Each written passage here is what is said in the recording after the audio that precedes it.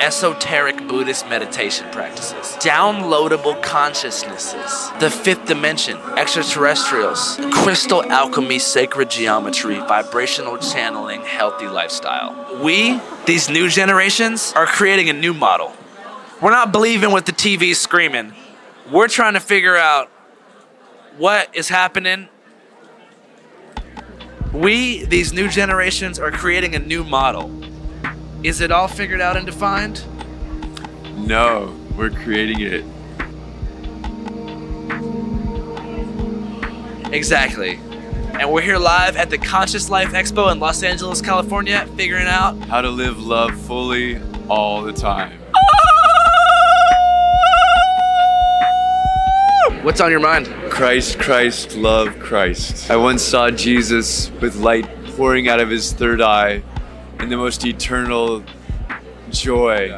What do you think about extraterrestrial energy? I've seen an extraterrestrial appear in front of me when I was looking into someone's eyes. It was geometrical in shape, and it seemed to be all light. How can we get that light to come to us? Just eye gaze with me for a minute.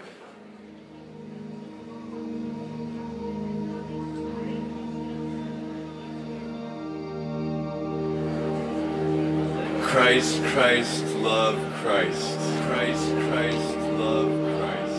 Christ, Christ, love Christ. Nothing else, just wanting God.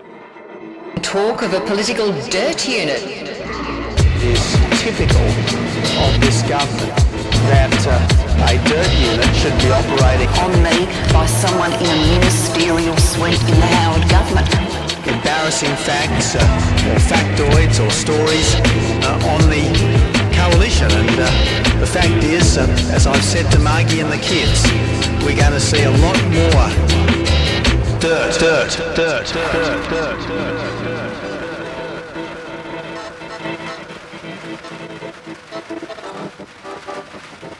And welcome back to another episode of the history they should have taught you in school. So we finished last time by reading some of the protocols of the Elders of Zion, which I mentioned can best be thought of as the mother conspiracy, where most other conspiracies have emanated from. And I only read a couple of them, but if you read through that whole thing, it's everything. Like pharmaceutical companies, doctors, vaccines, universities, it's all the stuff. You just replace liberal with the Elders of Zion, and it's just all the stuff you hear, both in conspiracy form and in opinion form on things like Fox News and Sky. Another thing that stood out to me was the whole foreshadowing of economic collapse that they're going to put everyone through, and this gained prominence during the Great Depression. So obviously there was a lot of grief, a lot of resentment, and that was being harnessed and pointed in a certain direction. I'm going to go out on a limb and say it probably wasn't the Jews that caused that. Just a hunch, but with the benefit of hindsight, it was probably more World War One mixed with a pandemic, and then in Germany, terrible economic management. I don't know. Just a hunch I've got. Now look, I haven't read this anywhere. In fact, I cannot find anything about the concurrent rise of Theosophy and the protocols of the Elders of Zion and how they played off each other, because it seems like to me, coming at it from the angle that I have, that obviously that's the key. Yeah, always. I mean, I don't know for you, but for me, whenever the question has come up throughout my life in a education setting of how the Holocaust happened, how the Nazis got in and whatever, it's always just it was just propaganda, just hardcore propaganda. They had murals of evil Jews, just on the streets and stuff like that. But obviously, it was more than that. You can't get to that point without feeling that it has this religious significance. It's something that I've come to realize. Something that's really been drilled home over the last year. if it wasn't for that religious significance, there's these huge fucking wars and this dreadful, crazy shit. Like, I mean, it would still happen, but it wouldn't happen anywhere near as much. So it seems very obvious that, so you got this story of this evil group of puppet master, elders of Zion, pulling the strings on the world and controlling people's, destinies or whatever. And then people start preaching on the street about like this religion of this great white brotherhood of Aryan brothers that need to be trapped in this like Jewish prison of your life. You can ascend. We can all ascend to the brotherhood if only we purify the bloodlines. And it's like, it's not a matter of like the Nazis outwardly just from the start stating like, we want to just take over the world and do it our way. At some point in the hysteria, it becomes, we better do this quickly before they're going to do this. So we better get in first, put a stop to it, and have it be us. And I would love to consume some educated musings on this relationship of the conspiracy and the religious side of things, but I cannot find any. If you know of anything, send me some links. dirtunitpod@gmail.com. Now, the 1930s America was a interesting place, and there's a lot going on in 1930s America that relates to what's going on today, and we will have to get to it at some point. But in the context of where we're at right now, in 1930, a offshoot of Theosophy was spawned in America, and it was called the I Am movement.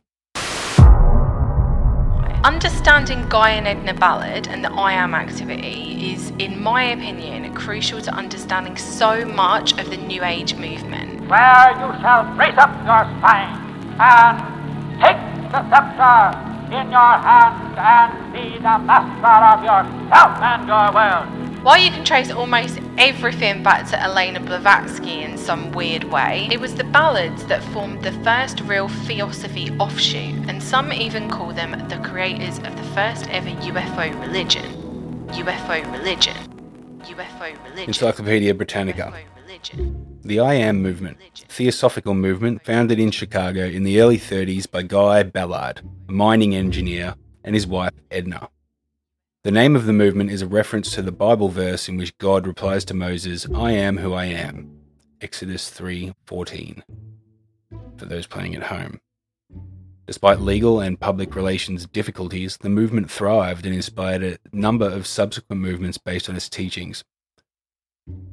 Ballard claimed that in 1930, during a visit to Mount Shasta, a dormant volcano in Northern California, he was contacted by Saint Germain, one of the ascended masters of the Great White Brotherhood.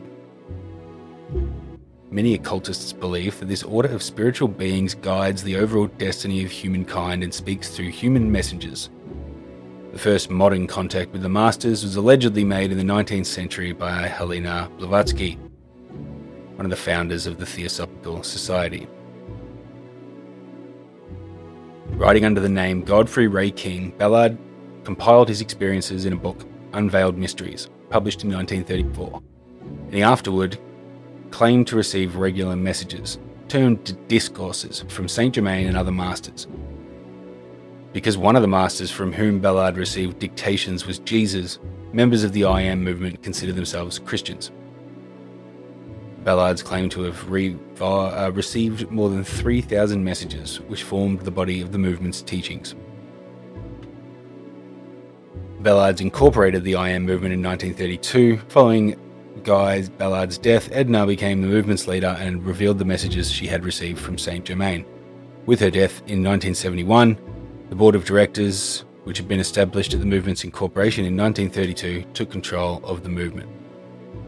Since then, no further dictations from the masters have been received because no new messenger has been appointed to succeed the Ballards. Ultimately, each person hopes to ascend into the divine realms, as the Ballards are believed to have done at the end of their lives, the reciting of decrees, invocations of the divine that call for the manifestation in the visible world of a desired condition or the removal of an undesirable one, is the primary devotional activity of members of the movement. And that doesn't sound dangerous at all. But the I Am movement also promotes American patriotism.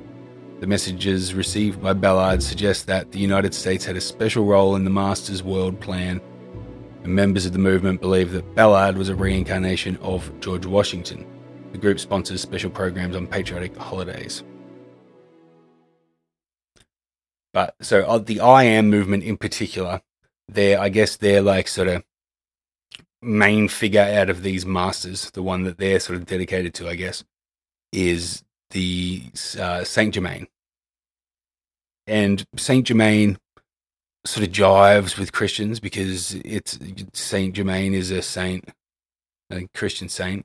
But the Saint Germain they're talking about, the Ascended Master Saint Germain, he's actually an actual dude that is it's weird. I don't know why. I don't know how this guy ends up there. This is an article about the Count of Saint Germain, who is this Ascended Master. This is in Grunge. Who hasn't wanted to live forever at one point or another? Seems like a pretty alluring prospect, at least at first. Of course, as Highlander, the Vampire Chronicles, and just about any other fictional work dealing with immortality will let you know, living forever probably won't be as cracked up as many first think it is. If nothing else, you might have to deal with endless confusion and wild tales, as the Count of Saint Germain would surely tell you. Well, that all depends on whether or not the Count actually exists. By all of the more or less reliable accounts, he appears to have been an actual person who travelled about Europe in the 18th century, making appearances at various parties and royal courts. But some grew suspicious of the obscure man's many talents, good looks, and learning. They started to wonder just what exactly was this mysterious man's deal. Why did he never talk about where he came from? How did he gain so much knowledge? Why does he keep getting embroiled in different political circles? Perhaps he was a lost prince, a spy, or even an audacious upstart who had conned his way into the upper echelon of society. But his story doesn't stop there. Some went as far as to allege that the Count was an occult mastermind who may have just uncovered the secret of eternal life. Could they be right? This is the bizarre story of Count Saint Germain. That's just the intro paragraph. It goes on. If you want to read it yourself, just look up the bizarre story of the Count of Saint Germain.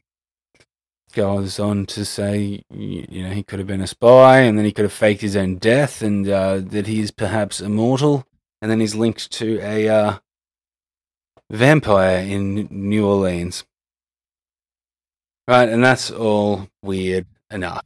But the coming together of the forming of I Am and Saint Germain was this, basically this Guy Ballard guy just was hiking on the mountain, claims he was hiking on the mountain, and he bumped into old Saint Germain in the early 1930s. Seems legit. It is worth pointing out that Mount Shasta, around this same time, was in the infant stage of becoming this hotbed of conspiratorial stories about everything. UFOs going to and coming out of the mountain and shape-shifting around the mountain, and Bigfoots in the forest around the mountain, and giants and other races and alien races, and a city inside the mountain. And this carries on until today and ramps up considerably over the decades. In fact, maybe I'll throw it over to the Y-Files. And there have been UFO sightings around Mount Shasta going back over 100 years. And in recent years, sightings are accelerating. Of the top 300 UFO hotspots in the world, Mount Shasta is ranked 13th. People have seen chrome objects hovering above dark mountain roads. Others report lights moving in formation, silently swarming the peak, and then disappear. One of the most widely reported UFO sightings happened in 2008. Residents said they saw what looked like a giant glowing jellyfish hovering over the mountain. Eyewitnesses said it made no noise, but it seemed to have a fire raging inside of it. Now, unfortunately, there are no photos from this sighting, But just last year, someone captured this footage. This happened. I'm sorry. What is that? There's a passenger on the plane, looks out the window, grabs the phone. This was filmed in June. The traveler sees that, an object apparently changing shapes in seconds. This is basically an American version of Ariosophy, though maybe not, definitely not as race focused. But, you know, it's a nationalist cult revolving around just this alternate reality of conspiracy theories, you know, with perhaps the same intentions behind it, especially the whole invocations of the divine that call for the manifestation in the visible world of a desired condition or the removal of an undesirable one. I feel like that's maybe like a dangerous thing when mixed with unabashed nationalism. We're going to have to go into this in detail, but I think like a whole episode would probably have to do it justice. But we went over last episode the guys that came up with, you know, Ariosophy and all that, but incorporating it into like the whole Nazi ethos was the brainchild of Heinrich Himmler. Himmler seems to have been like he was the architect of the Holocaust. And he seems to have just like been obsessed with conspiracy theories. So he's where all this conspiracies around the Nazis come from. You know, like all that Antarctica stuff and whatever. He actually went on a bunch of expeditions to try and like he sent people out to try and find proof of the religion from like ancient archaeological sites and stuff like that. He went on an expedition to Tibet. Just to find like proof of this Aryan master race and like Antarctica and stuff was stuff he was obsessed with. And yes, they were like designing UFOs and shit, and they were also obsessed with all that. There's a lot to hypothesize around all that stuff too. So you know we'll leave it for another time, but it's all very similar, I guess is what I'm getting at. And I laugh, but it's not funny. After his chance encounter with the Count of Saint Germain on the mountain in California in 1930, this is the account of the meeting of Saint Germain in his own words. It came time for lunch, and I sought a mountain spring for clear, cold water. Cup in hand, I bent down to fill it, when an electrical current passed through my body from head to foot. I looked around. Directly behind me stood a young man who, at first glance, seemed to be someone on a hike like myself. I looked more closely, and I realized immediately that he was no ordinary person. As this thought passed through my mind, he smiled and addressed me, saying, "My brother, if you will hand me your cup, I will give you a much more refreshing drink than spring water." I obeyed, and instantly the cup was filled with a creamy liquid. Handing it back to me, he said, "Drink it." Doesn't go on to disclose what it tasted like, which is a bummer, really. Really left me hanging there. So he died, and the wife took over, and then she died, and then it kind of just fizzled out. And they had replaced a bunch of the old occult laws of Theosophy, and also one of the core tenets of Theosophy, which was that to become a master, a person would have to ascend upon death.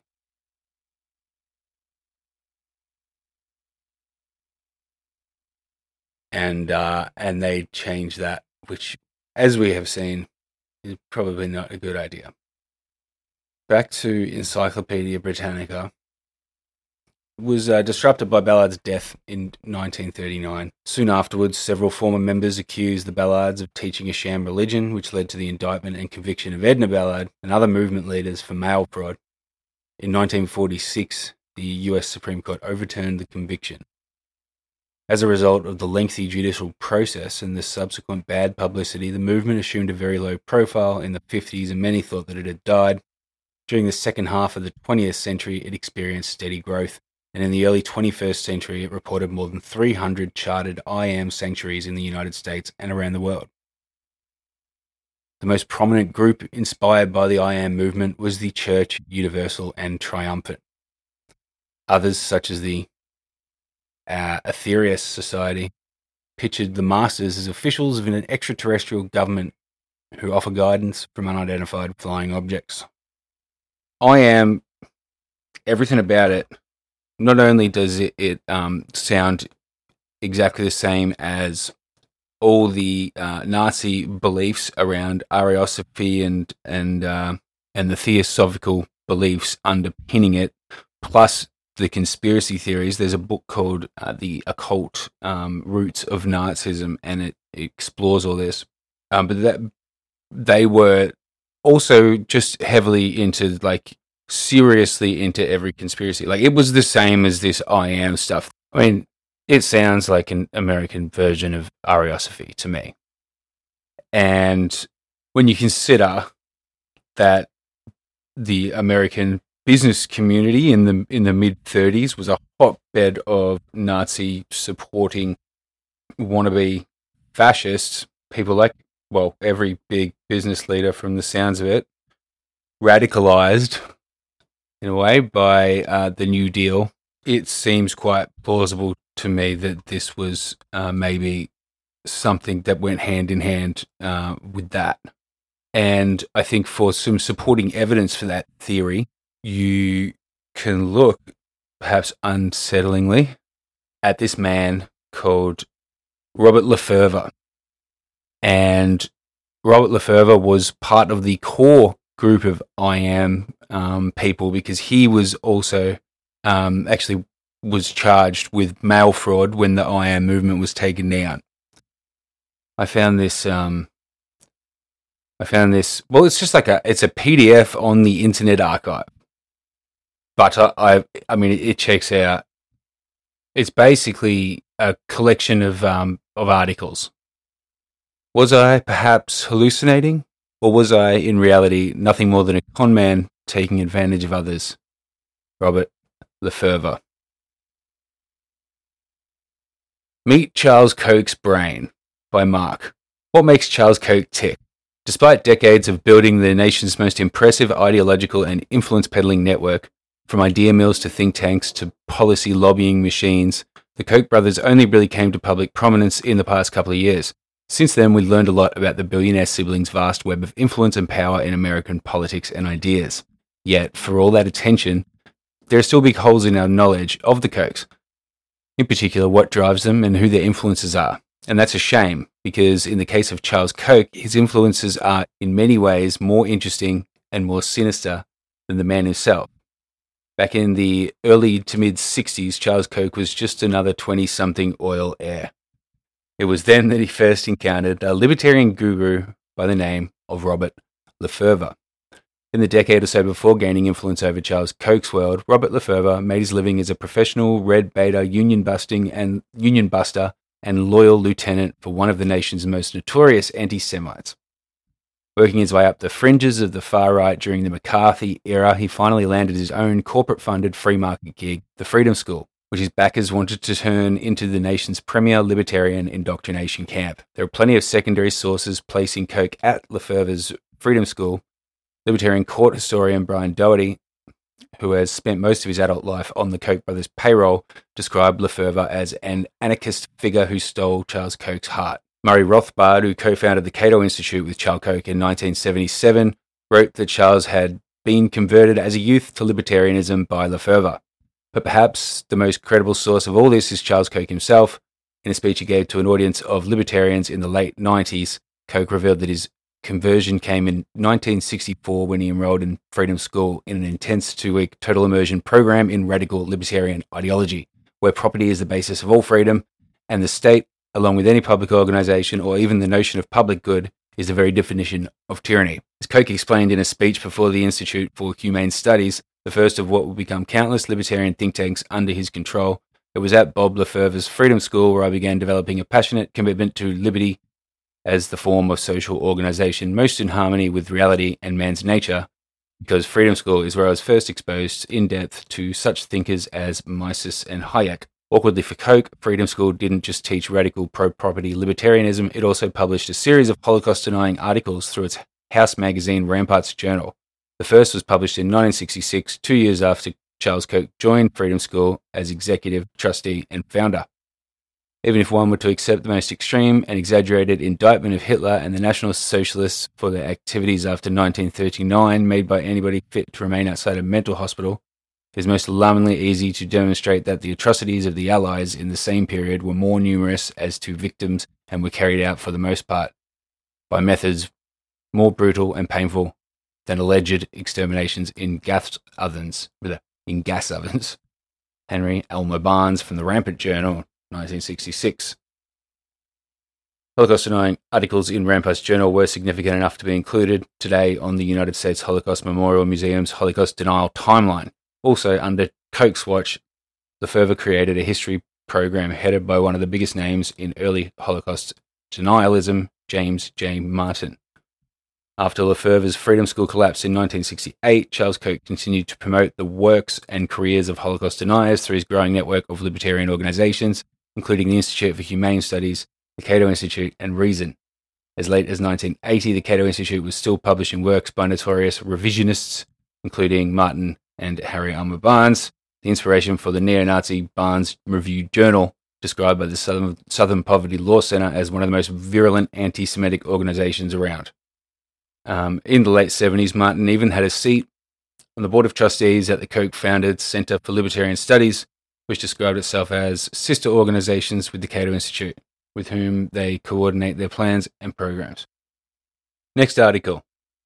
Today, the fringe right element has been wiped out of the official libertarian record, buried and forgotten. Exhuming the lost story of Charles Koch's guru and demystifying his libertarian movement's ideology by setting it in its proper historical context will not bring progressives any comfort.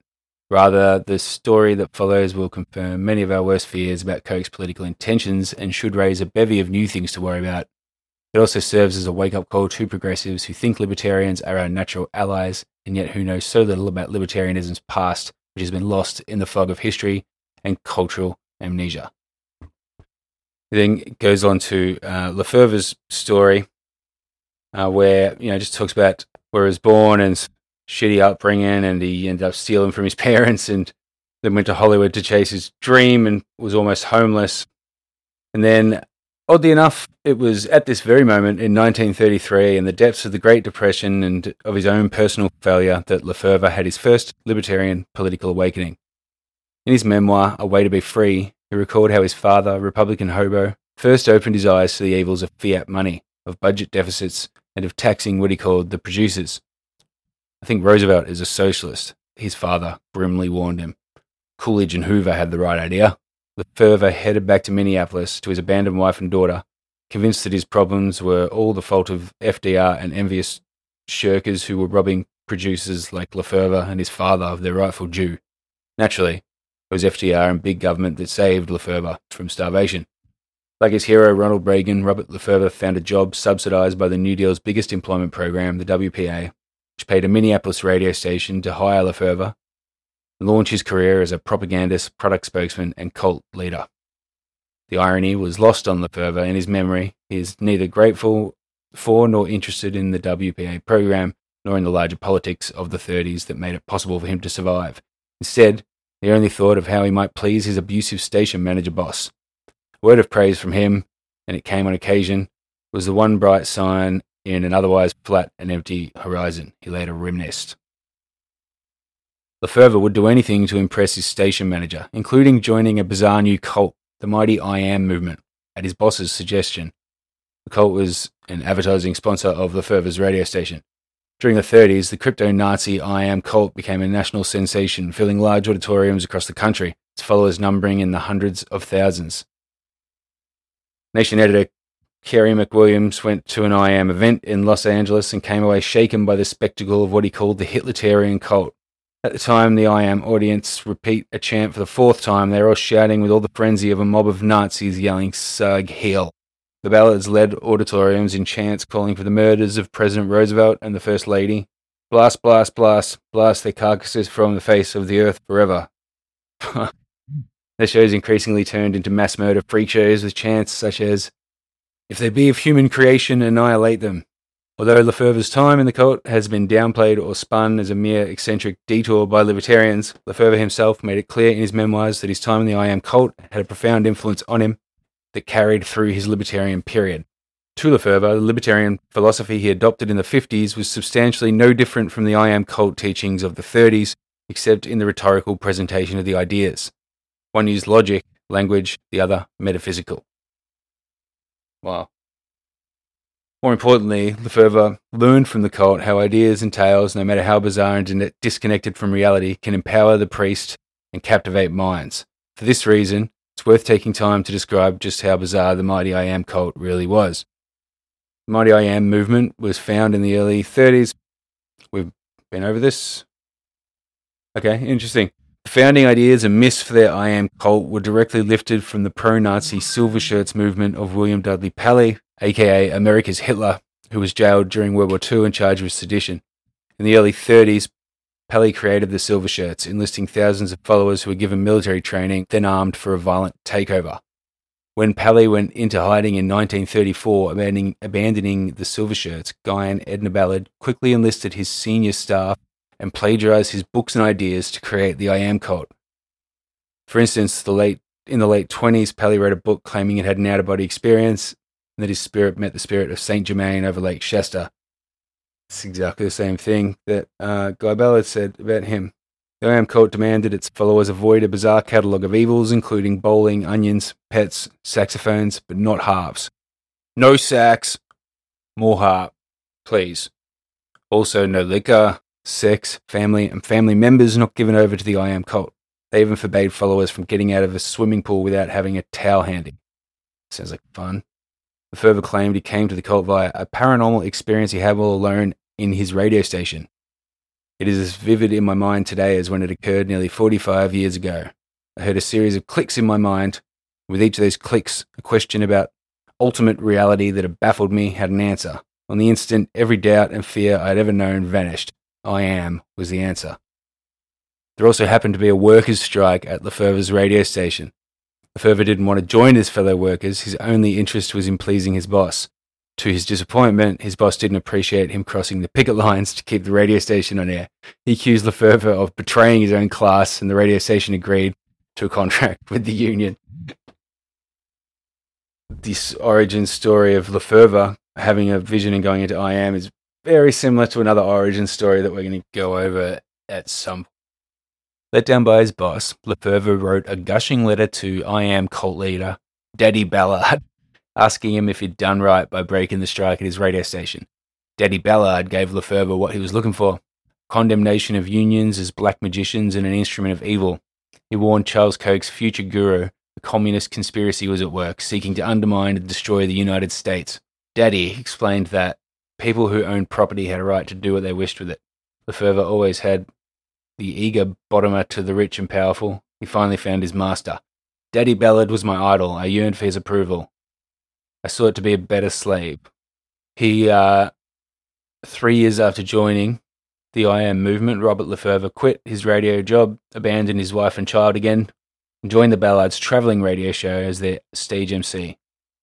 In 1940, Lefebvre published his first book, I Am, America's Destiny, claiming that he had once driven his car for 20 minutes with his eyes shut while his soul cavorted with Saint Germain somewhere over California's Lake Shasta.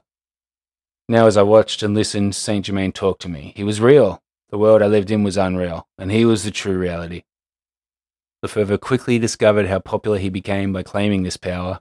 Women made themselves available. Crowds would gather in apartments to hear his dictations.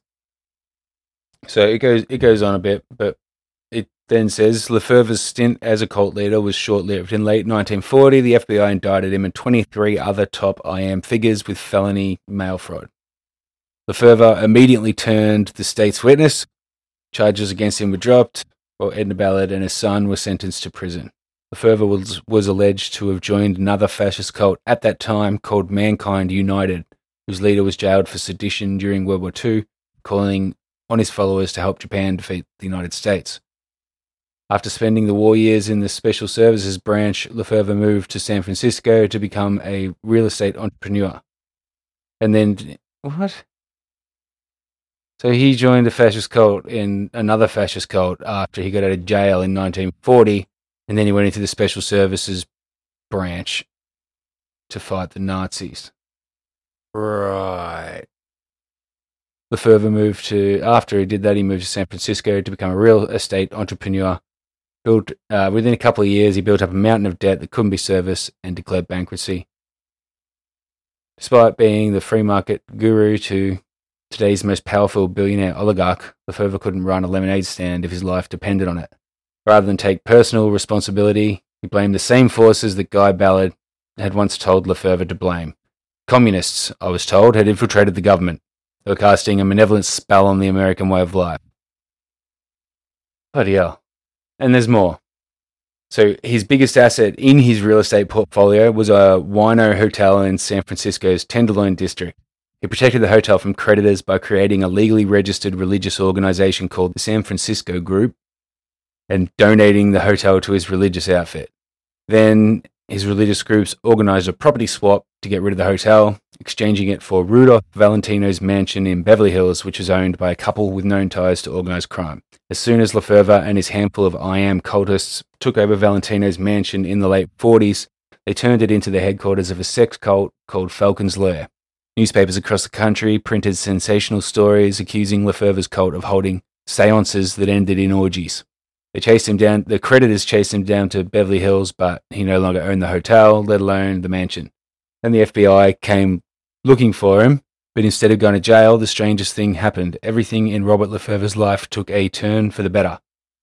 Declassified FBI documents later showed that Lefebvre became an FBI informant and propagandist at the onset of Cold War hysteria and McCarthyism. Now, suddenly, everything went his way. The underworld partner in his hotel property swap was found dead of a bullet wound to his head, was ruled a suicide. Meanwhile, Republican Party bosses in Southern California tapped Lefebvre to run for Congress as their red-baiting Republican. He lost in the primary, but was hustled off to his next gig working for a union-busting outfit that red-baited Hollywood liberals. Lefebvre vanished from town and appeared shortly afterwards in Fort Lauderdale, Florida, working with the local FBI bureau, developing a news program for a TV station. Recently declassified documents reveal that he collaborated extensively with the FBI at the height of McCarthyism, working as both an informant and as a propagandist. He collaborated to develop the TV news show, cleared his scripts with his FBI handler, and cleared the names of on-air guests with the FBI. Lefebvre's collaboration was reviewed by a long-sought-after interview with his hero, Joseph McCarthy, at the height of his terror campaign. He also shamelessly abused his relationship with his powerful handlers to destroy his enemies, no matter how petty the offense. And it's hard to tell when one article stops and another one starts here, but I think this is another article now. No. Just one more reason why Charles Koch and libertarians don't like the rest of the world knowing too much about libertarianism's founding father, Robert Lefebvre. Why did Lefebvre rise from the desperate world of cults and fraud to such prominence so quickly? After World War II, corporate America waged war on the countervailing power of New Deal government, labor unions, and leftist ideology. The weapons in that war were red-baiting, McCarthyism, and corporate America's economic might. What they lacked was talent, willing collaborators to wage their war on Americans. After Americans fought and defeated the Axis powers and the Great Depression, they weren't easily persuaded to turn against their compatriots or governments to do corporate America's dirty work. Idealism and trust in government were high. The power of potential rats and snitches was extremely limited. The only people corporate America could reliably hire to front their war on the New Deal were dregs like Lefebvre, crooks, fraudsters, degenerates, bankrupts, people so desperate or so compromised they had no choice or no soul. Lefebvre was all of that. He then went on to be hired as the vice president of one of the best funded right-wing lobbying outfits of the post-war era, the National Economic Council, whose leader was not only a self-described libertarian but also a fascist sympathizer and anti-Semite. Few Americans today know the name Merwin K. Hart, but in his day he was the most notorious and dangerous fascist sympathizer in America and one of the first major Holocaust deniers. Supreme Court Justice Robert Jackson, who prosecuted the Nuremberg trials, called Hart America's leading fascist. After the war, he engineered the 1946 election of Joseph McCarthy and waged a red-baiting culture war through the National Economic Council, which was funded by some of the biggest names in corporate America, including the DuPonts, Monsanto, Sears, and the Mellon-controlled Gulf Oil. It was Merwin K. Hart's NEC that destroyed the career of America's most promising Keynesian economist, Laurie Tarshis, in the late 40s. In 1958, Merwin K. Hart drew up plans for the John Birch Society and handed it over to a younger reactionary business lobbyist named Robert Welsh. Welsh recruited Charles Koch's father, Fred Koch, as one of his two founding directors of the John Birch Society. Merwin K. Hart was honored as the JBS head of the New York chapter until his death. Right up to the end, Lefebvre praised Merwin K. Hart as a great libertarian, one of the few conservative voices who had consistently supported constitutional government, humane liberty, and free enterprise system. Lefebvre and Christian nationalism triumphed. The Reporter, 1956. A few of Lefebvre's campaigns for Merwin K. Hart at the National Economic Council involved campaigns attacking the United Nations and fighting internationalism. Our foreign policy is perhaps the most valuable place in which to attack the red influence in this country, Lefebvre explained in a letter. We must oppose the trend toward internationalism if we are to preserve our union. His highlight of his time at the Congress of Freedom was in 1955 when he forced the United Nations to cancel a meeting in San Francisco by timing a Congress of Freedom meeting at the same time. Lefebvre's point man in his San Francisco triumph was Willis Cato, the founder of America's neo-Nazi movement. In later years, Willis Cato launched David Duke's political career, and he founded the leading Holocaust denier outfit, the Institute for Historical Review. Lefebvre was fully aware of his rabid anti-Semitism and neo-Nazi leanings, but as with Merwin K. Hart, it didn't seem to bother him except as bad strategy. In 1956, after Cato launched his first rabidly anti-Semitic racist newsletter called Right, Lefebvre sent him a congratulatory letter. Dear Willis, I am more and more impressed with Right. There has long been a need for such publication as this, and it seems to me that you are filling the bill. If you can keep on the ball, you should have an ever-increasing circulation. I certainly hope that you do.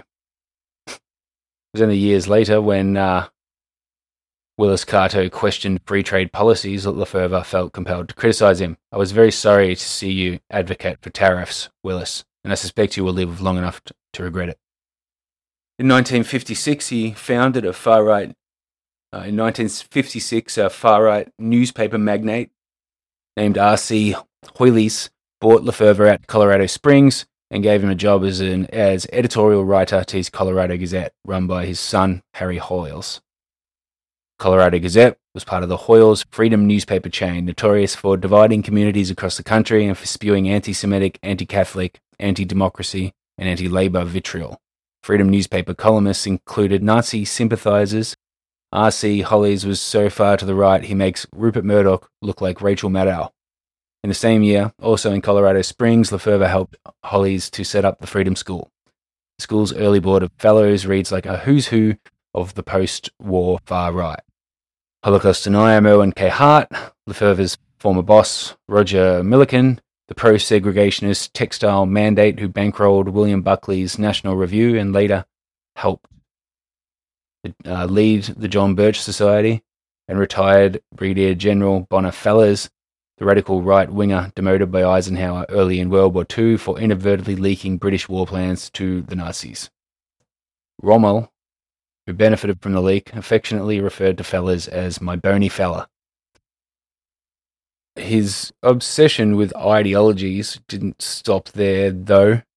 He expanded on his libertarian views and ended up adopting the views of R.C. Hoyles, which he referred to as voluntarist, which is basically libertarianism as a religion, I suppose.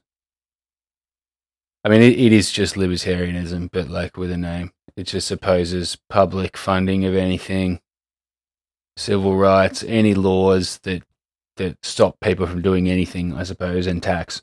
And it was adopted wholesale by Lefebvre, and he repackaged it, called it autarky, but unfortunately autarky was actually a name used by Italian Germans and Spanish fascists in the 30s to describe a self-reliant totalitarian system. And it was used in later years to describe the economic system of tyrants like Idi Amin and Pol Pot. So the label was quietly dropped from the libertarian lexicon, and voluntarism was picked back up. Now today describes a small but thriving faction of anti-state libertarian free marketeers, many of whom have been sponsored and trained in Koch-funded programs. Today, in Keene, New Hampshire, thousands of libertarians live in a voluntarist commune called Free Keene, the brainchild of a Mercator Center economist founded by Charles Koch. But the Freedom School grew, and it became the world's libertarian indoctrination camp. Checks poured in from other funders, including an anti-Semitic steel magnate named Robert Donner, the Kochs, Adolf Kors, the DuPont-backed Curran Foundation, Deering Milken, and even GE executive Lemuel Boulware, the man responsible for hiring Ronald Reagan as GE spokesman. The pro-business lobby had been talking about creating an outfit like the Freedom Schools since the end of World War II. Polls taken in the mid to late 40s showed that the American public was wary of big business, while support for government programs and labor unions was high. Businesses poured hundreds of millions into a propaganda campaign fronted by lobbying outfits like the Foundation for Economic Education and Merwin K. Hart's National Economic Council, both of which contributed to the propaganda. The FEE specialized in the mass production of libertarian pamphlets and books. Merwin K. Hart's group fell more on the red-baiting terror side, pressuring schools and universities. Different pro-business outfits served different segments of the population. The purpose of the Freedom School was to indoctrinate an elite hardcore of future executives and leaders in a radicalized free market ideology, a sort of corporate Komsomol vanguard. The biggest challenge was to convince the public that these advocates of a pro-business ideology were honest and authentic. The promoters of this laissez-faire anti-government campaign had to look as if their interest was purely intellectual, not underhanded and mercenary. They couldn't appear to seem like the corporate pitchmen they were. That was an understandable worry for outfits like the Foundation for Economic Education, which libertarians often point to as the origins of their movement. Congressional investigations in the late 40s exposed the FEE as the most generously funded of all the conservative pressure groups of its time, boosting a donor list that included 16 of America's 50 largest corporations, the big 3 car makers, it's no surprise, 5 of the 8 largest steel companies, General Electric and DuPont, Standard Oil, Chase Bank, Union Carbide, and so on. The head of the FEE was an old Chamber of Commerce pitchman named Leonard Reed. One of the first propagandists that he hired to churn out pro-business pamphlets was the libertarian guru Ludwig von Mises. The library and literature at Lefebvre's Freedom School was stacked with Foundation for Economic Education literature paid for by DuPont donations. Members of the FEE board included George Gallup's partner in his polling business and a future chairman of the notorious United Fruit Company. I'm always worried about, what I do, right, when I'm researching things, 90% of what I just read there, I hadn't read until just then. But I'll be researching, because I'll just be researching like names together and half reading things and then filing them away for later. So roughly sort of categorizing them and based on the headline, and usually I'll copy and paste like a paragraph as well. So I've kind of got a vague idea of what it's about and have them in a vague order to go through. And every bloody time I do it, it ends up, I end up somewhere I didn't expect to be. And here we are. So,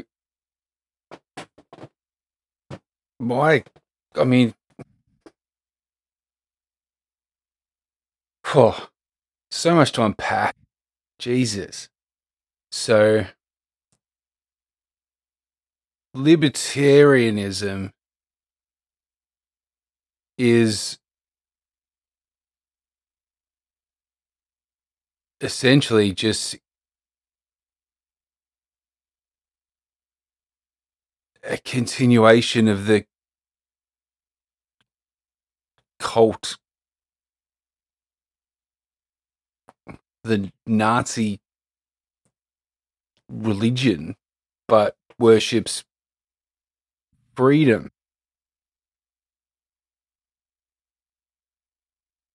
What?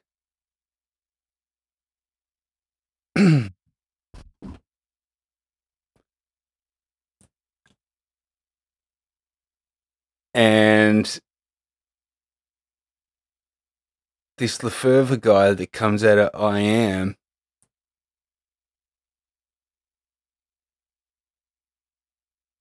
through the people he gathers together at the Freedom School, spawns the John Birch Society, which is what starts spreading all these New World Order conspiracy theories and just anti-communist everything. I don't know the relationship. I don't know much about the World Anti-Communist League, but when I've read about it, because it's always mentioned like in books and stuff about this period of time, this like 70s, 80s type period, anti-communist, height of the Cold War stuff. They're always mentioned, they're never really like elaborated on too much, but it's always sort of hand in hand with the John Birch Society. So we'll have to go into them, maybe examine their relationship at another point, but they're both still around.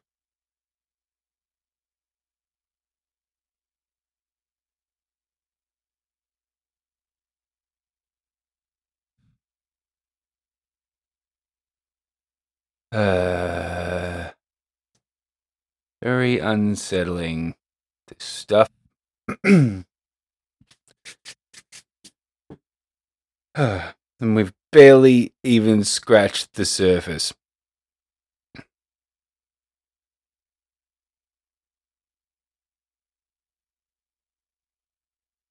I've just listened to all that again, all those articles again. Just to, and I still don't really even know how to process it. I'm gonna have to. I mean, when you consider that, like, when you consider this, there was a big groundswell of support for the Nazis. I mean, it was exactly the same as what's going on now with like Russia. There was, Nazi cutouts all through America. The rich, very rich people supporting propaganda efforts and all this stuff, and a lot of support in the business community for fascism, because not as outwardly today. I don't know. Sometimes I think otherwise, but not as outwardly today for sure.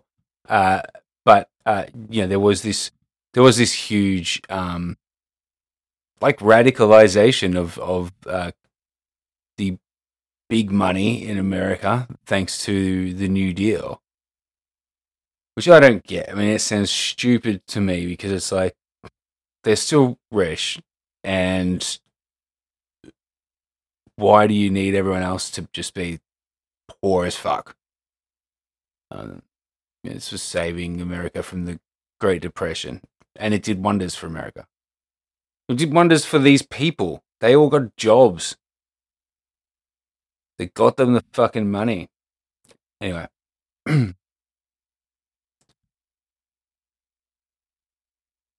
You consider that was there, and that obviously didn't go away. I'm looking at Lefebvre here, but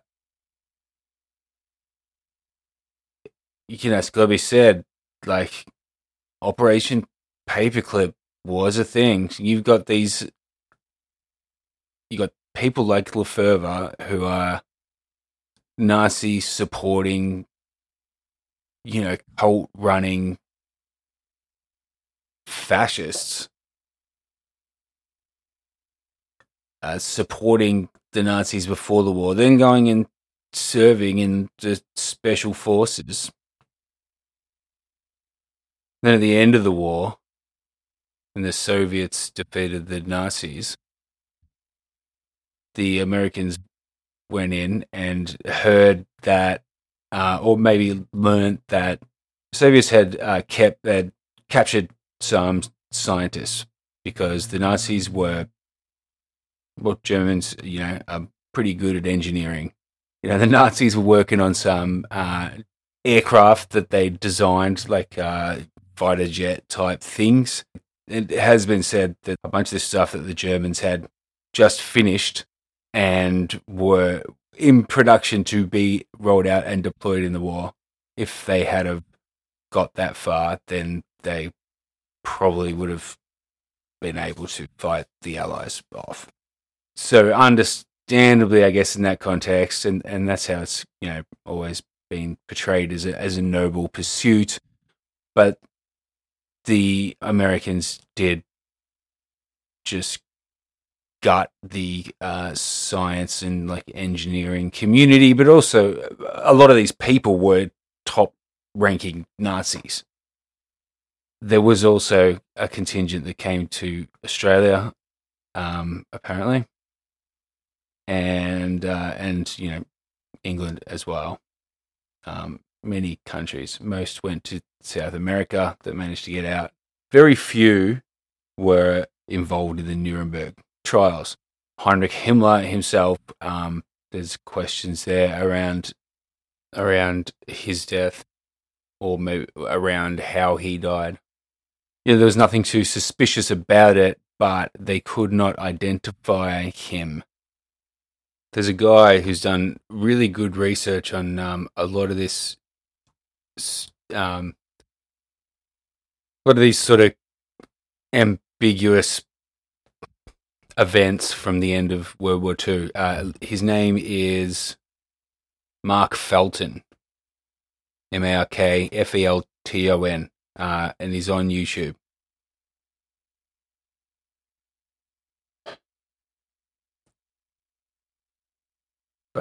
But anyway, Himmler was...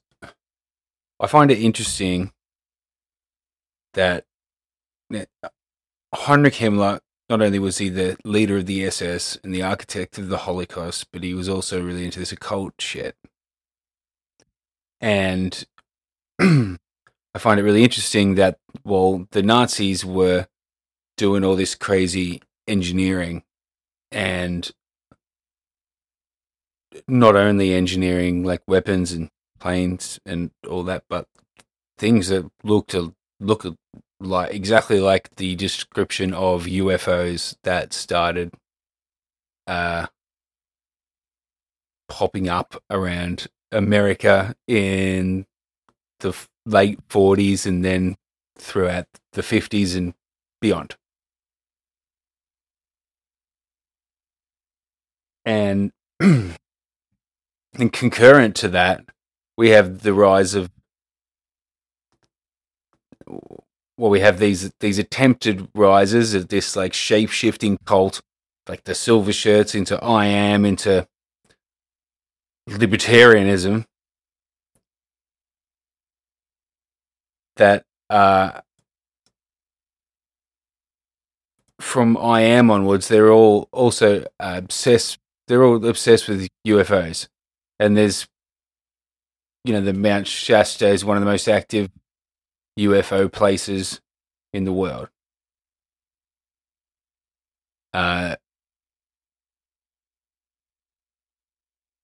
Just curious.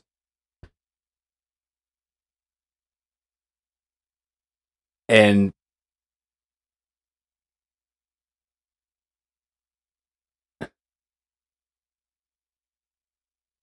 so Himmler actually, in 1933, he took over this castle called Wolfsburg Castle.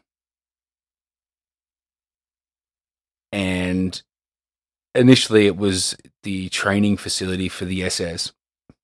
And then this is from the website of the castle of Wolfsburg. Many prominent Nazi leaders harkened back to mythology and legend to influence their plans for world domination. Himmler himself was fascinated with prophecy and magical power, and desperately wanted to set up a facility to teach these values to SS soldiers. He began working to turn Wolfsburg into a non-military training facility focused on the occult and pagan rituals. Himmler viewed Wolfsburg as the Grail Castle and believed that when the Nazis were the rulers of the entire world, artifacts from the castle would radiate magic power. Much work was put into acquiring such artifacts as the Spear of Destiny, which Hitler himself claimed showed him his future. Along with artifacts from around the world that the SS were working to acquire, Wolfsburg became the center of a number of pagan rituals led by Himmler. Although the exact nature of the rituals are unknown, it's clear that baptism-like rituals took place, and a former cistern in the castle was turned into a crypt and also used for rituals.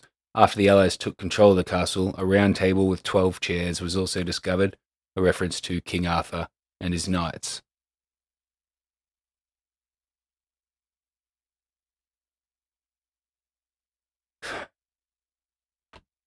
It's all very creepy.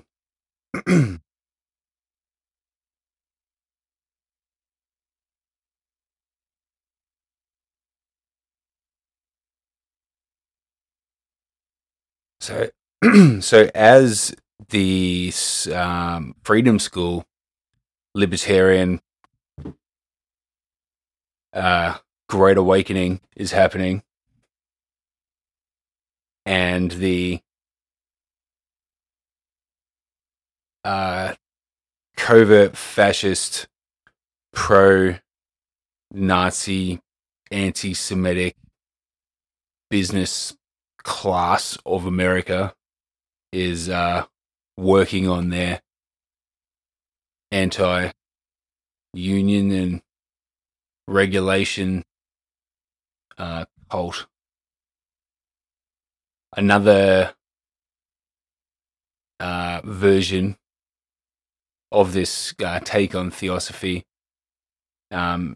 rolling on from I Am, appears, and it's called The Church, Universal and Triumphant. I am here, O God, and I am the instrument of those sevenfold rays and archangels, and I will not retreat. I will take my stand. I will not fear to speak, and I will be the instrument of God's will, whatever it is. Here I am, so help me God, in the name of Archangel Michael and his legions. I am freeborn, and I shall remain freeborn, and I shall not be enslaved by any foe within or without. That was Elizabeth Clare Prophet, and she was the main figure of the Church Universal Triumphant. But speaking of Archangel Michael and his legions, he doesn't like to refer to himself, so he leaves that name out, but this is retired General Michael Flynn. We are your instrument of those sevenfold rays and all your archangels, all of them. We will not retreat. We will not retreat. We will stand our ground. We will not fear to speak. We will be the instrument of your will, whatever it is. In your name, and the name of your legions, we are freeborn, and we shall remain freeborn, and we shall not be enslaved by any foe, within or without. So help me God. God bless you. God bless America. Thank you very much. Now, playing those two clips side by side without the mountain of context that has come before it in this podcast and previous podcasts is the reason why people can so easily smear Jim Stewartson as a conspiracy theorist. But something that I've never heard or read or anything that I only feel comfortable saying because of all this context is Mike Flynn has like this alias online that he like comments on, like I think it's like his Telegram alias is Archangel Michael. That's like his little reference for himself. And Ricardo Bosi has one too, and it's Richard the First. Now there might be some history buffs out there that might recognize the significance of Richard the Lionheart in this context, but Archangel Michael is not just mentioned in that prayer. Archangel Michael is the archangel. So I guess I don't fucking know. Here's someone who knows what they're talking about. Due to the leadership role he holds, many recognize Michael as the greatest among the seven. Some even argue that Michael is the only true archangel. The Epistle of St. Jude bestows this title upon him. No other named angel in the Bible shares this honor. The idea of other archangels may have stemmed from Michael being called one of the chief princes in the book of Daniel. It suggests that there may be others who share his rank. Despite Michael's prominence, much of his background story is shrouded in mystery. Existing knowledge about the Archangel Michael is limited to the times his name pops up in the Bible. All in all, Michael's name appears 4 times in the religious text, twice in the book of Daniel, once in the Epistle of St. Jude, and once in the book of Revelation. When the Archangel Michael is first mentioned in Daniel chapter 10, verses 10 through 14, the prophet identifies him as one of the chief princes, revealed to him by a vision. Michael appears a second time in Daniel chapter 12, verses 1 through 3. There he is said to be the great prince who will stand with the people during the end times. Meanwhile, Jude chapter 9 reveals that Michael was contending with the devil about the prophet Moses' remains. This mention of Michael is especially significant for 2 reasons. It is the first and only time Michael is referred to as an archangel, and it contains the only words Michael speaks in the Bible, directed at Satan: "The Lord rebuke you." Lastly, Michael is mentioned in Revelation chapter 12, verse 7, described as the one leading the angels of heaven into battle against the dragon, the manifestation of Satan. The battle ends with Michael and his forces triumphant, throwing the devil and the angels he recruited down into the fiery pits of hell. A true badass god, dude. Archangel Michael is like the general of like heaven's army, and he's there to lead the charge of the apocalypse. And then in the I Am stories, it starts with Archangel Michael. The remembrance of I Am. An inner journey of self-discovery, a channel course from Archangel Michael. Dedication. This is dedicated to the Creator and the Creator's messenger, Archangel Michael, for their infinite love, faith, and omnipresence. I think that's probably pretty fucking significant, seeing as this guy works for, it's literally on Russia's payroll, is leading the army of digital soldiers around fucking QAnon, and is fucking not only reciting these prayers, linking with these fucking I Am people doing the same fucking shit as them, but there's more that we haven't even gone into yet, which we'll also have to leave for another time because we're getting off track. But the Church Universal and Triumphant. So during the 50s, a publishing company was started by a guy called Mark L. Prophet, called the Summit Lighthouse, and it was formed under the sponsorship of the Ascended Masters. So I don't know if that means that like the elders that were in charge of the seemingly dormant I Am movement paid for the Summit Lighthouse to be founded, or if that was just like, it's just a thing that he's saying. I don't know, but this is actually from the website of the Church Universal Triumphant. But it was founded in 1958 under the sponsorship of the Ascended Masters. And then it goes on to say, it has been our goal to bring liberation to all souls everywhere who seek spiritual freedom, to all those who sense their own innate divinity and wish to express and develop it. To further this goal, Church Universal and Triumphant was established in 1975 and has since become a worldwide resource for the teachings of the Ascended Masters. The teachings we espouse are universal, bringing the wisdom of great spiritual traditions of both East and West. We have always honored and respected free will and the right to choose whatever beliefs resonate in each heart and soul. We've remained steadfast in our determination to spread the message of spiritual universality to all who desire it worldwide. We intend to continue until this mission is fulfilled. Which all sounds very well and good. The Church Universal and Triumphant, the largest of several groups that emerged from I Am religious activity, a movement centered upon avowed contact with the ascended masters of the Great White Brotherhood, the order of spiritual beings, the saints robed in white, that adherents believe guide the overall destiny of humankind. The church was founded by Mark L. Prophet, and after his death was led by his wife Elizabeth Clare Prophet until her retirement in 1999. Like many new religious movements, it's faced great criticism, but it has managed to survive and grow. Although it doesn't release statistics on membership, it's reasonable to conclude there are between 30,000 and 50,000 members across the world. So the church began as a Summit Lighthouse under the leadership of Prophet, who had formerly been associated with the Lighthouse of Freedom, another I Am organisation. He claimed to regularly receive messages from the masters, which are then published in the periodical Pearls of Wisdom and mailed to followers around the world. Following her husband's death, Elizabeth Clare Prophet soon reorganized the movement as the Church Universal and Triumphant and moved its headquarters to Southern California in 1976, and then to its present location in Montana in 1986. The church believes in the I Am, or God presence. As a result of the messages Elizabeth Clare Prophet reputedly received from the masters, she synthesized insights from all the major religious traditions in the church's teachings.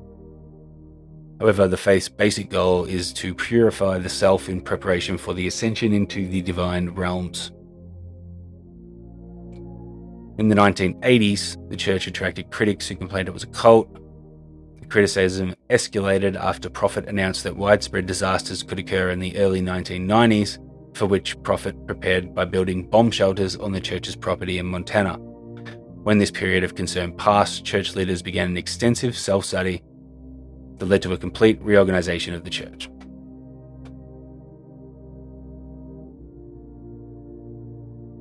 And they kind of drop off the radar from after that. They do this like reorganization, and then Elizabeth Clare Prophet eventually died, and this guy, Gilbert Clare Bout, he took over, but in 1999, he handed it over to just like they said, a new group of people. And then there's another article on that same website that says the man who oversaw several organizational changes in the Church Universal and Triumphant and said it was his goal to move the sometimes controversial New Age sect more into the mainstream is resigning as president. It was announced on Friday.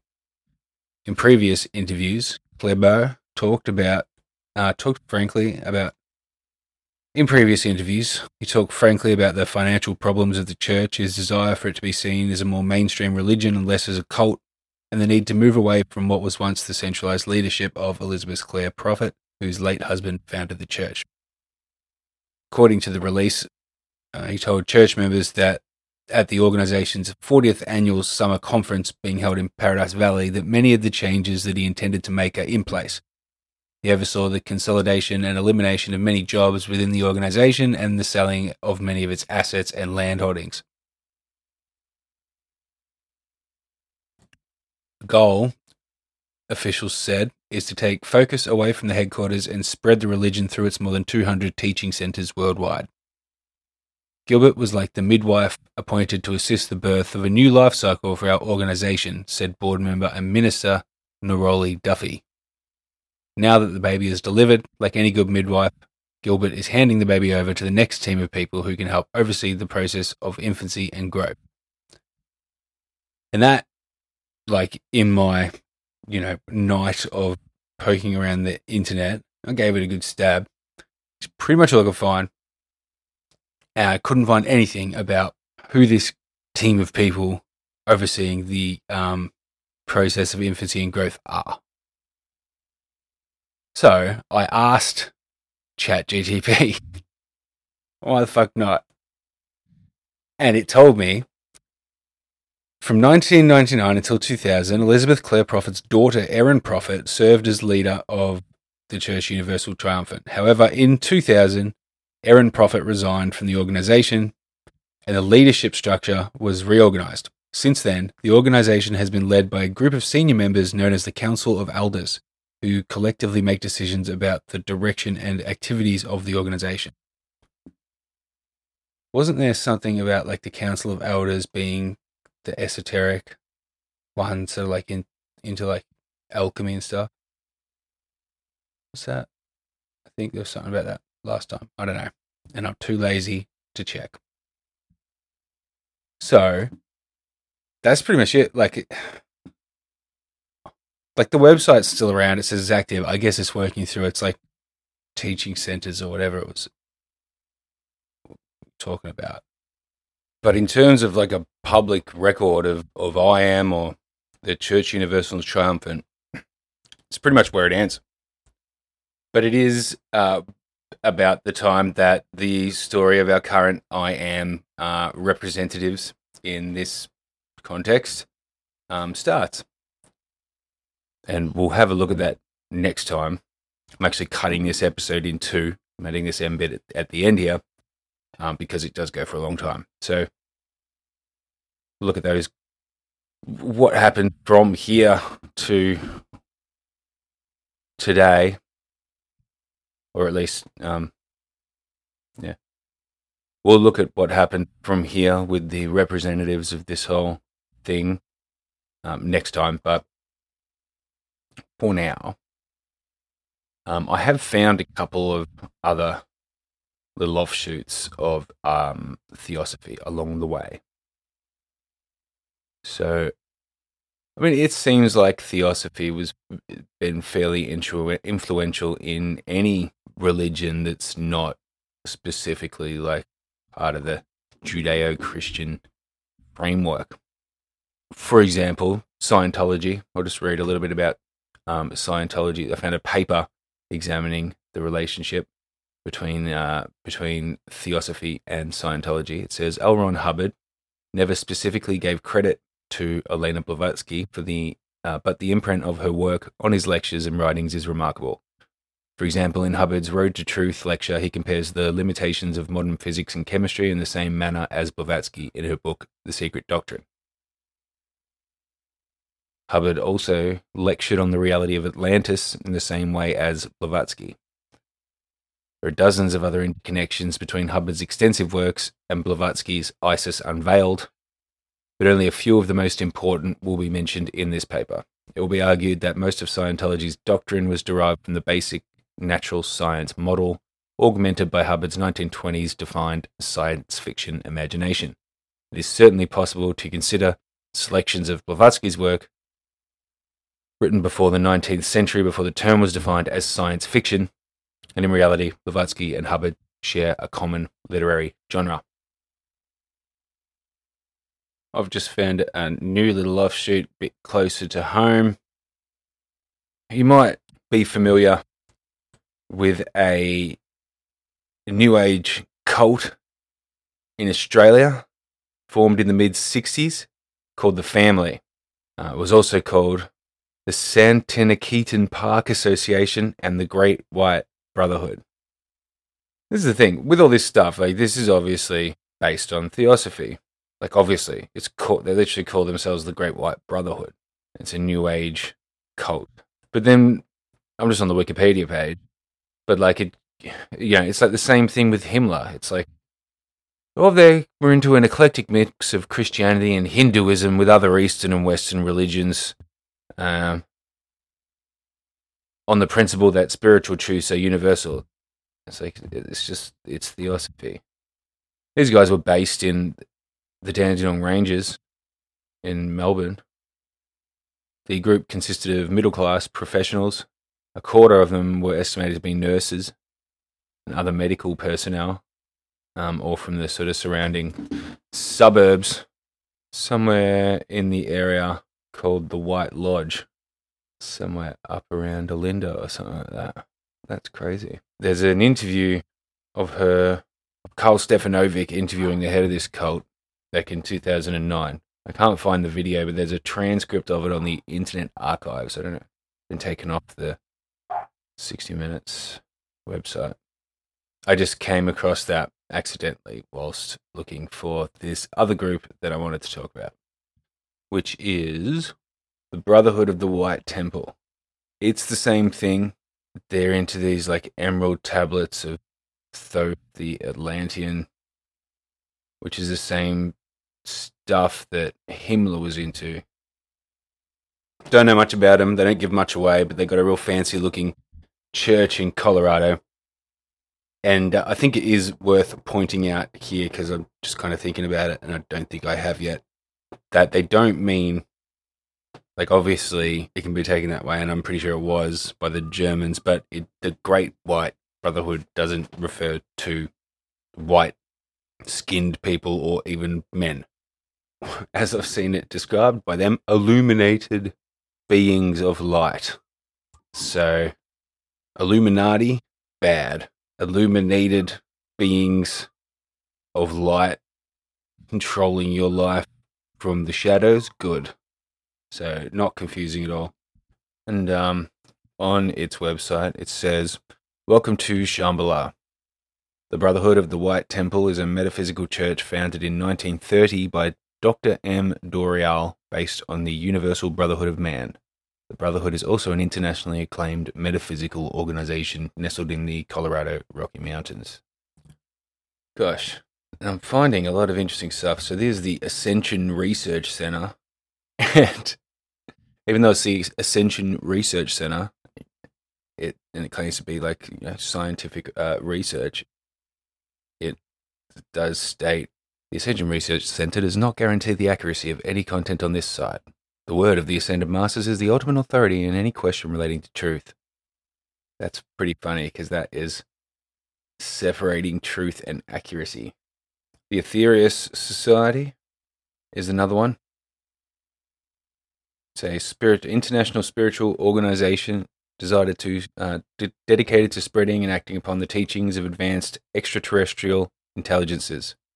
In great compassion, these beings recognize the extent of suffering on Earth and have made countless sacrifices in their mission to help us create a better world. It was created in the 50s by an Englishman, and, you know, as crazy as it is, seems relatively harmless. And this is the thing, like, there's nothing wrong with the teachings behind this stuff. It just seems like the I Am version especially. But these guys I find the most interesting of the lot, because they predate all of them, including Theosophy, and they have quite a fancy looking headquarters here as well. Again, in Colorado. I'll just read the Britannica entry. Yeah, so the Brotherhood of the White Temple is a theosophical occult organization founded in 1903 in Denver, Colorado. This guy claimed to have made contact with the Great White Lodge. He spent 8 years in Tibet during the 20s, apparently. That's what qualified him. There's a common theme I'm seeing here. They're all obsessed with Tibet. Himmler went on expeditions to Tibet. I've seen Tibet mentioned in a whole bunch of this stuff. Yeah, it might be something to do with esoteric Buddhism. I'm not sure, but I'm going to put it on the to research list, because I'm going to have to do a follow-up to this. Just have to take a couple of episodes to refresh my head from all this stuff, and then we'll come back to it, and I'll start sort of cross-referencing some things and see what these guys are about, what their fascination with Tibet was, and so on and so forth. This is the East-West Church Ministry Report from summer 1994, covering the former Soviet Union and East Central Europe. Alarming cults such as the Great White Brotherhood provided both a look at the spiritual searching of post-communist society and a frightening Russian national spin on Western extremist cults. Such groups hold strong and powerful appeal, especially in light of emerging nationalist sentiment, as the governments of Russia and Ukraine struggle to frame legislation relating to religion. How they handle extremist cults may determine their interpretation of religious liberty for all minority religious groups.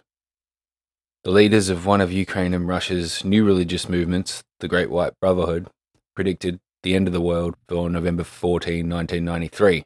The new religion's founder, Maria Devi, former Komsomol leader, remained in Kiev, awaiting an apocalyptic end. Many of the followers abandoned their homes, prompted distraught parents to appeal to local authorities as well as the Ministry of Internal Affairs to help them get their children back. Leading up to the date, the leader was all prepared to be crucified and resurrected in Kiev as part of a last judgment, but rumors spread of impending acts of terrorism and of mass suicide.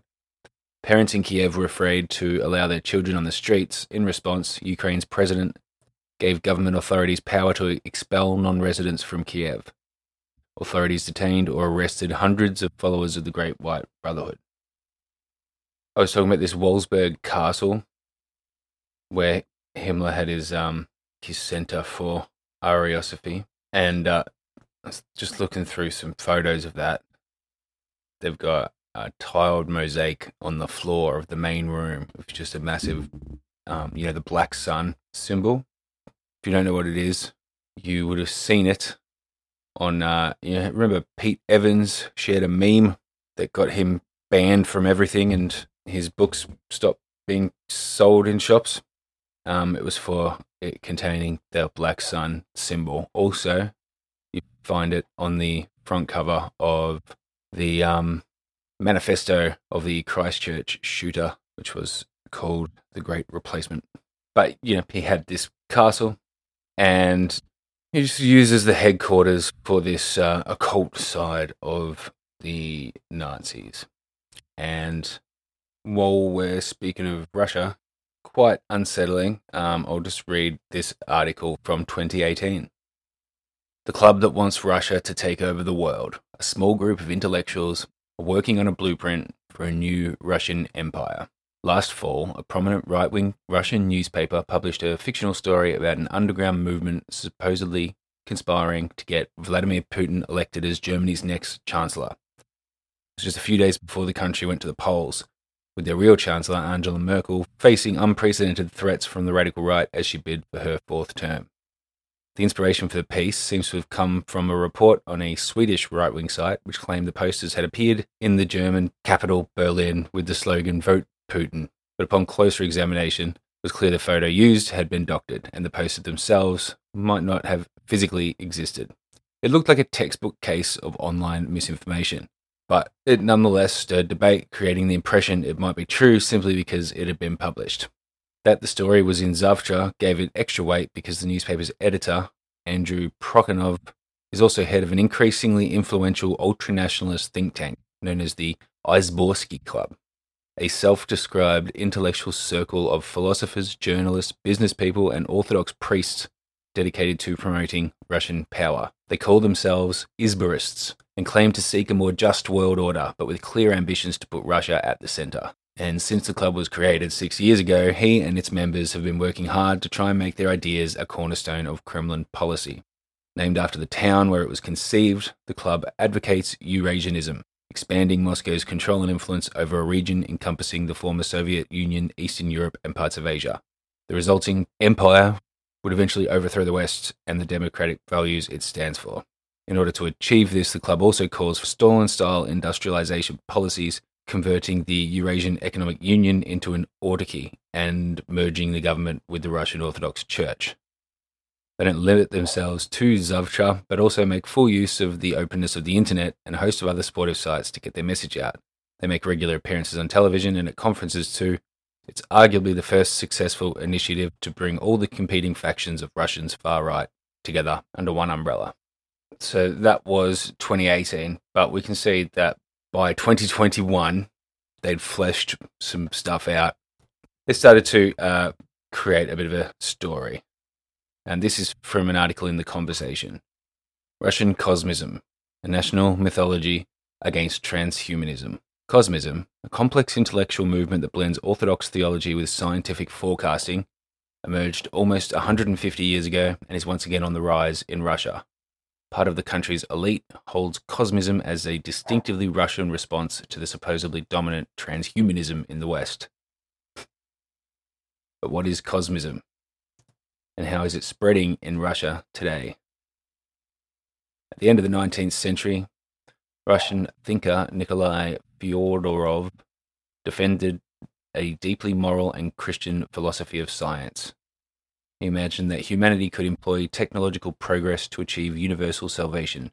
According to him, scientific advances could be used to resuscitate ancestors, achieve immortality, transform human nature towards its deification, and finally conquer and regulate the cosmos. This really is a libertarian nightmare. After Fyodorov, renowned Russian scientists such as the forerunner of cosmonautics or the founder of geochemistry built up on his futuristic and spiritual vision of the technical process. In the 70s, a group of Soviet intellectuals became passionate about the esoteric thesis of these authors and brought them together under the name of Russian cosmism. In contrast with the official communist ideology, cosmism was a heterodox theory. It nevertheless aroused the interest of academics as well as high-ranking members of the political and military establishment. One of these was Lieutenant General Alexei Savin, the director of the Secret Unit 10003, in charge of research in the military use of paranormal phenomena from 1989 to 2003. Inspired by his reading of Vendatsky, he developed the principles of a science of the extraterrestrial world called neocosmology. Likewise, in 1994, Vladimir Rubanovov, Deputy Secretary of the Russian Security Council and former director of the KGB's analytical department, proposed to use cosmism as the basis of Russia's national identity. The Oborsky Club, cosmism as a Russian national ideology. Today, it still serves as a source of inspiration for ideologies or ideologues in search of a national idea for post-Soviet Russia.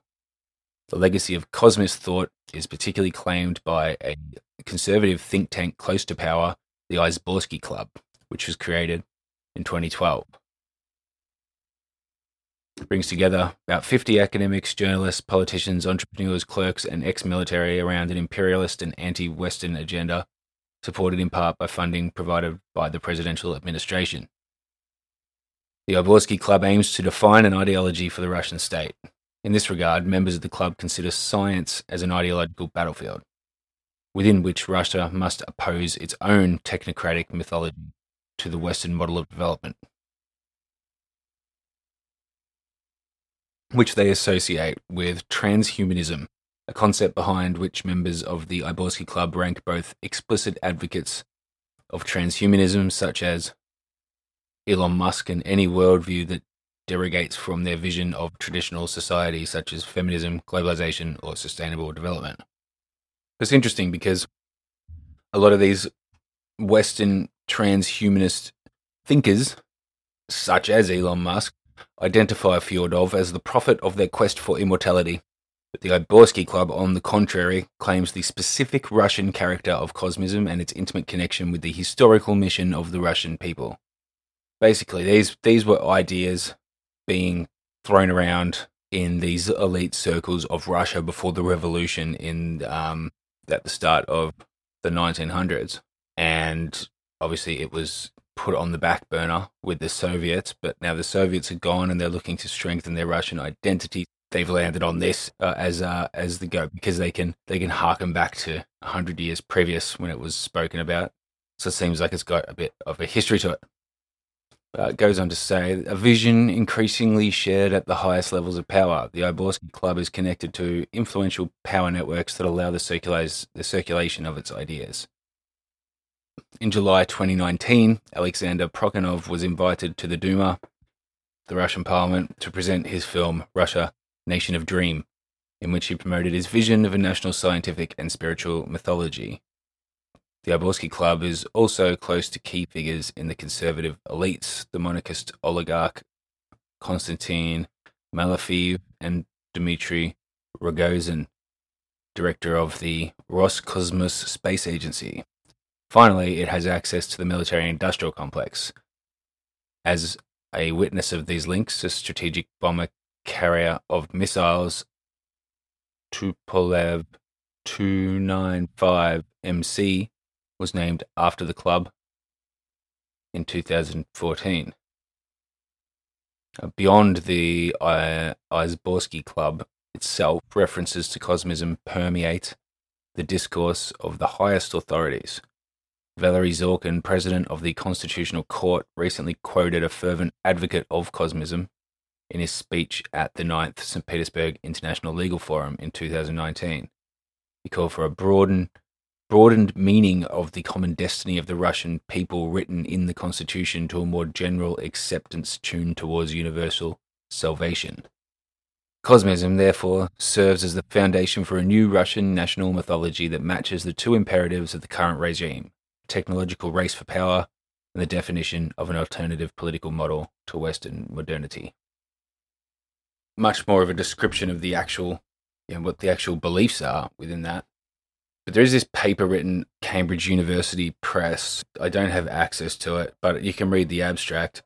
It says this article is about the cultural philosophical movement called Russian Cosmism and its current status in the Republic of Kalmykia, southwest Russia, home to the Buddhist Kalmyks, a people of Orient Mongol origin. Emerging in Russia in the early 20th century and suppressed during the Soviet period, this movement proliferated openly across Russia with the beginning of Perestroika. Promulgated as an original product of the Russian mind, Cosmism positions itself as science of the truth and soul-searching, and purports to address various issues, including, but not limited to, the spiritual, psychic, and paranormal anxieties that are on the rise in Russia. Although it's an all-encompassing movement combining various elements of theosophy, philosophy, poetry, theories of evolution and energy, astrology, cosmology, ecology, and even science fiction, the article focuses on its more cosmic topics, those that are related to outer space, cosmic energies, and alien visitations. The story of Russian cosmism is not just a story of this particular movement, but also of science in Russia. So again, this one probably seems further from Theosophy than anything else, but still based on it. But also, it's a UFO cult. Just kind of thinking out loud here as I'm reading this stuff and contemplating this technological and scientific view of religion. And I think what they're talking about is quantum physics, because you see a lot of that in this like this I am stuff, or this stuff that sounds like stems from I am stuff online around UFOs and all that, but like also well, I guess you'd call it, I've always just kind of called it conspiracy, and I guess that's what it gets called these days. But anything that's written in the encyclopedias referring to past times, it's called esoteric knowledge and the occult. A good mainstream modern day example of that would be might be like The Secret. And there was a movie, what was it called? What the Bleep Do They Know? And that was very much quantum physics based. There's one more noticeable, noteworthy, perhaps the most noteworthy strain of Theosophy. And I'm not exactly sure how it relates, except for maybe it was the basis of Elena Blavatsky's ideas of Theosophy, because it's been around since the 9th century, and it is Sufism, or as it's known, Theosophical Sufism, and that is a branch of Islam, mostly found in Iran, but spread right out, not exclusively. And there's nothing within it that links it to any of these branches of Theosophy we've gone over here, but other than it predates it, and a lot of it was there's most likely ideas borrowed. Blavatsky herself wrote about Sufism. She wrote, They claim, and very justly, the possession of the esoteric philosophy and doctrine of true Mohammedanism. The Sufi doctrine is a good deal in touch with Theosophy, inasmuch as it preaches one universal creed and outward respect and tolerance for every popular exoteric faith. It is also in touch with Masonry. The Sufis have 4 degrees and 4 stages of initiation. And that'll have to do us for today. So what have we learnt? Well, I've learned more than I came into this recording knowing, that's for sure. So, the Silver Shirts was set up by a man known as America's Hitler, the same time as the Nazis were going on, talking about the same things, claiming to have received messages or met Saint Germain on a walk on Mount Shasta. And then he was jailed, and 2 of his followers, Guy and Edna Ballard, copied his story and started the I Am activity. And it seems like this is I guess because there's so much there already, because it sort of plays into these existing myths and esoteric knowledge of history, which may or may not be true. The Atlantis stuff, for example, is a bit of a stretch, and something I don't think Plato was seriously suggesting there was a place called Atlantis. It's just something he was told. And they link it in with Egyptian mythology, and there is some sort of ambiguous references to different things, which, you can sort of string together to point to Atlantis. But there is zero evidence of any kind of civilization predating Göbekli Tepe in Turkey. So, all this stuff. These are stories that have been floating around forever. So it makes it interesting. It makes it easier for people to come into, because these are popular myths in the zeitgeist already. And then also mixed with like all the useful parts from everyone's existing religions. You can see how it's sort of a blueprint for a whole bunch of other cults that spring up, and seemingly anyone else looking to follow the path of the Germans in the 1930s and 1940s.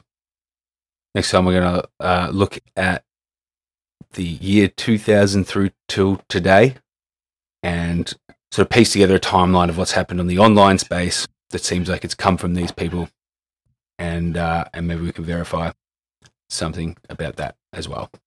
Shouldn't be too far away, because I initially recorded it as part of this episode and then had to add a couple extra bits in, and then now this one goes for forever, and so I cut it all off. So I'll tie that one up, and you should hear from it soon. In the meantime, stay grounded. But you don't have to stay grounded, just don't ascend.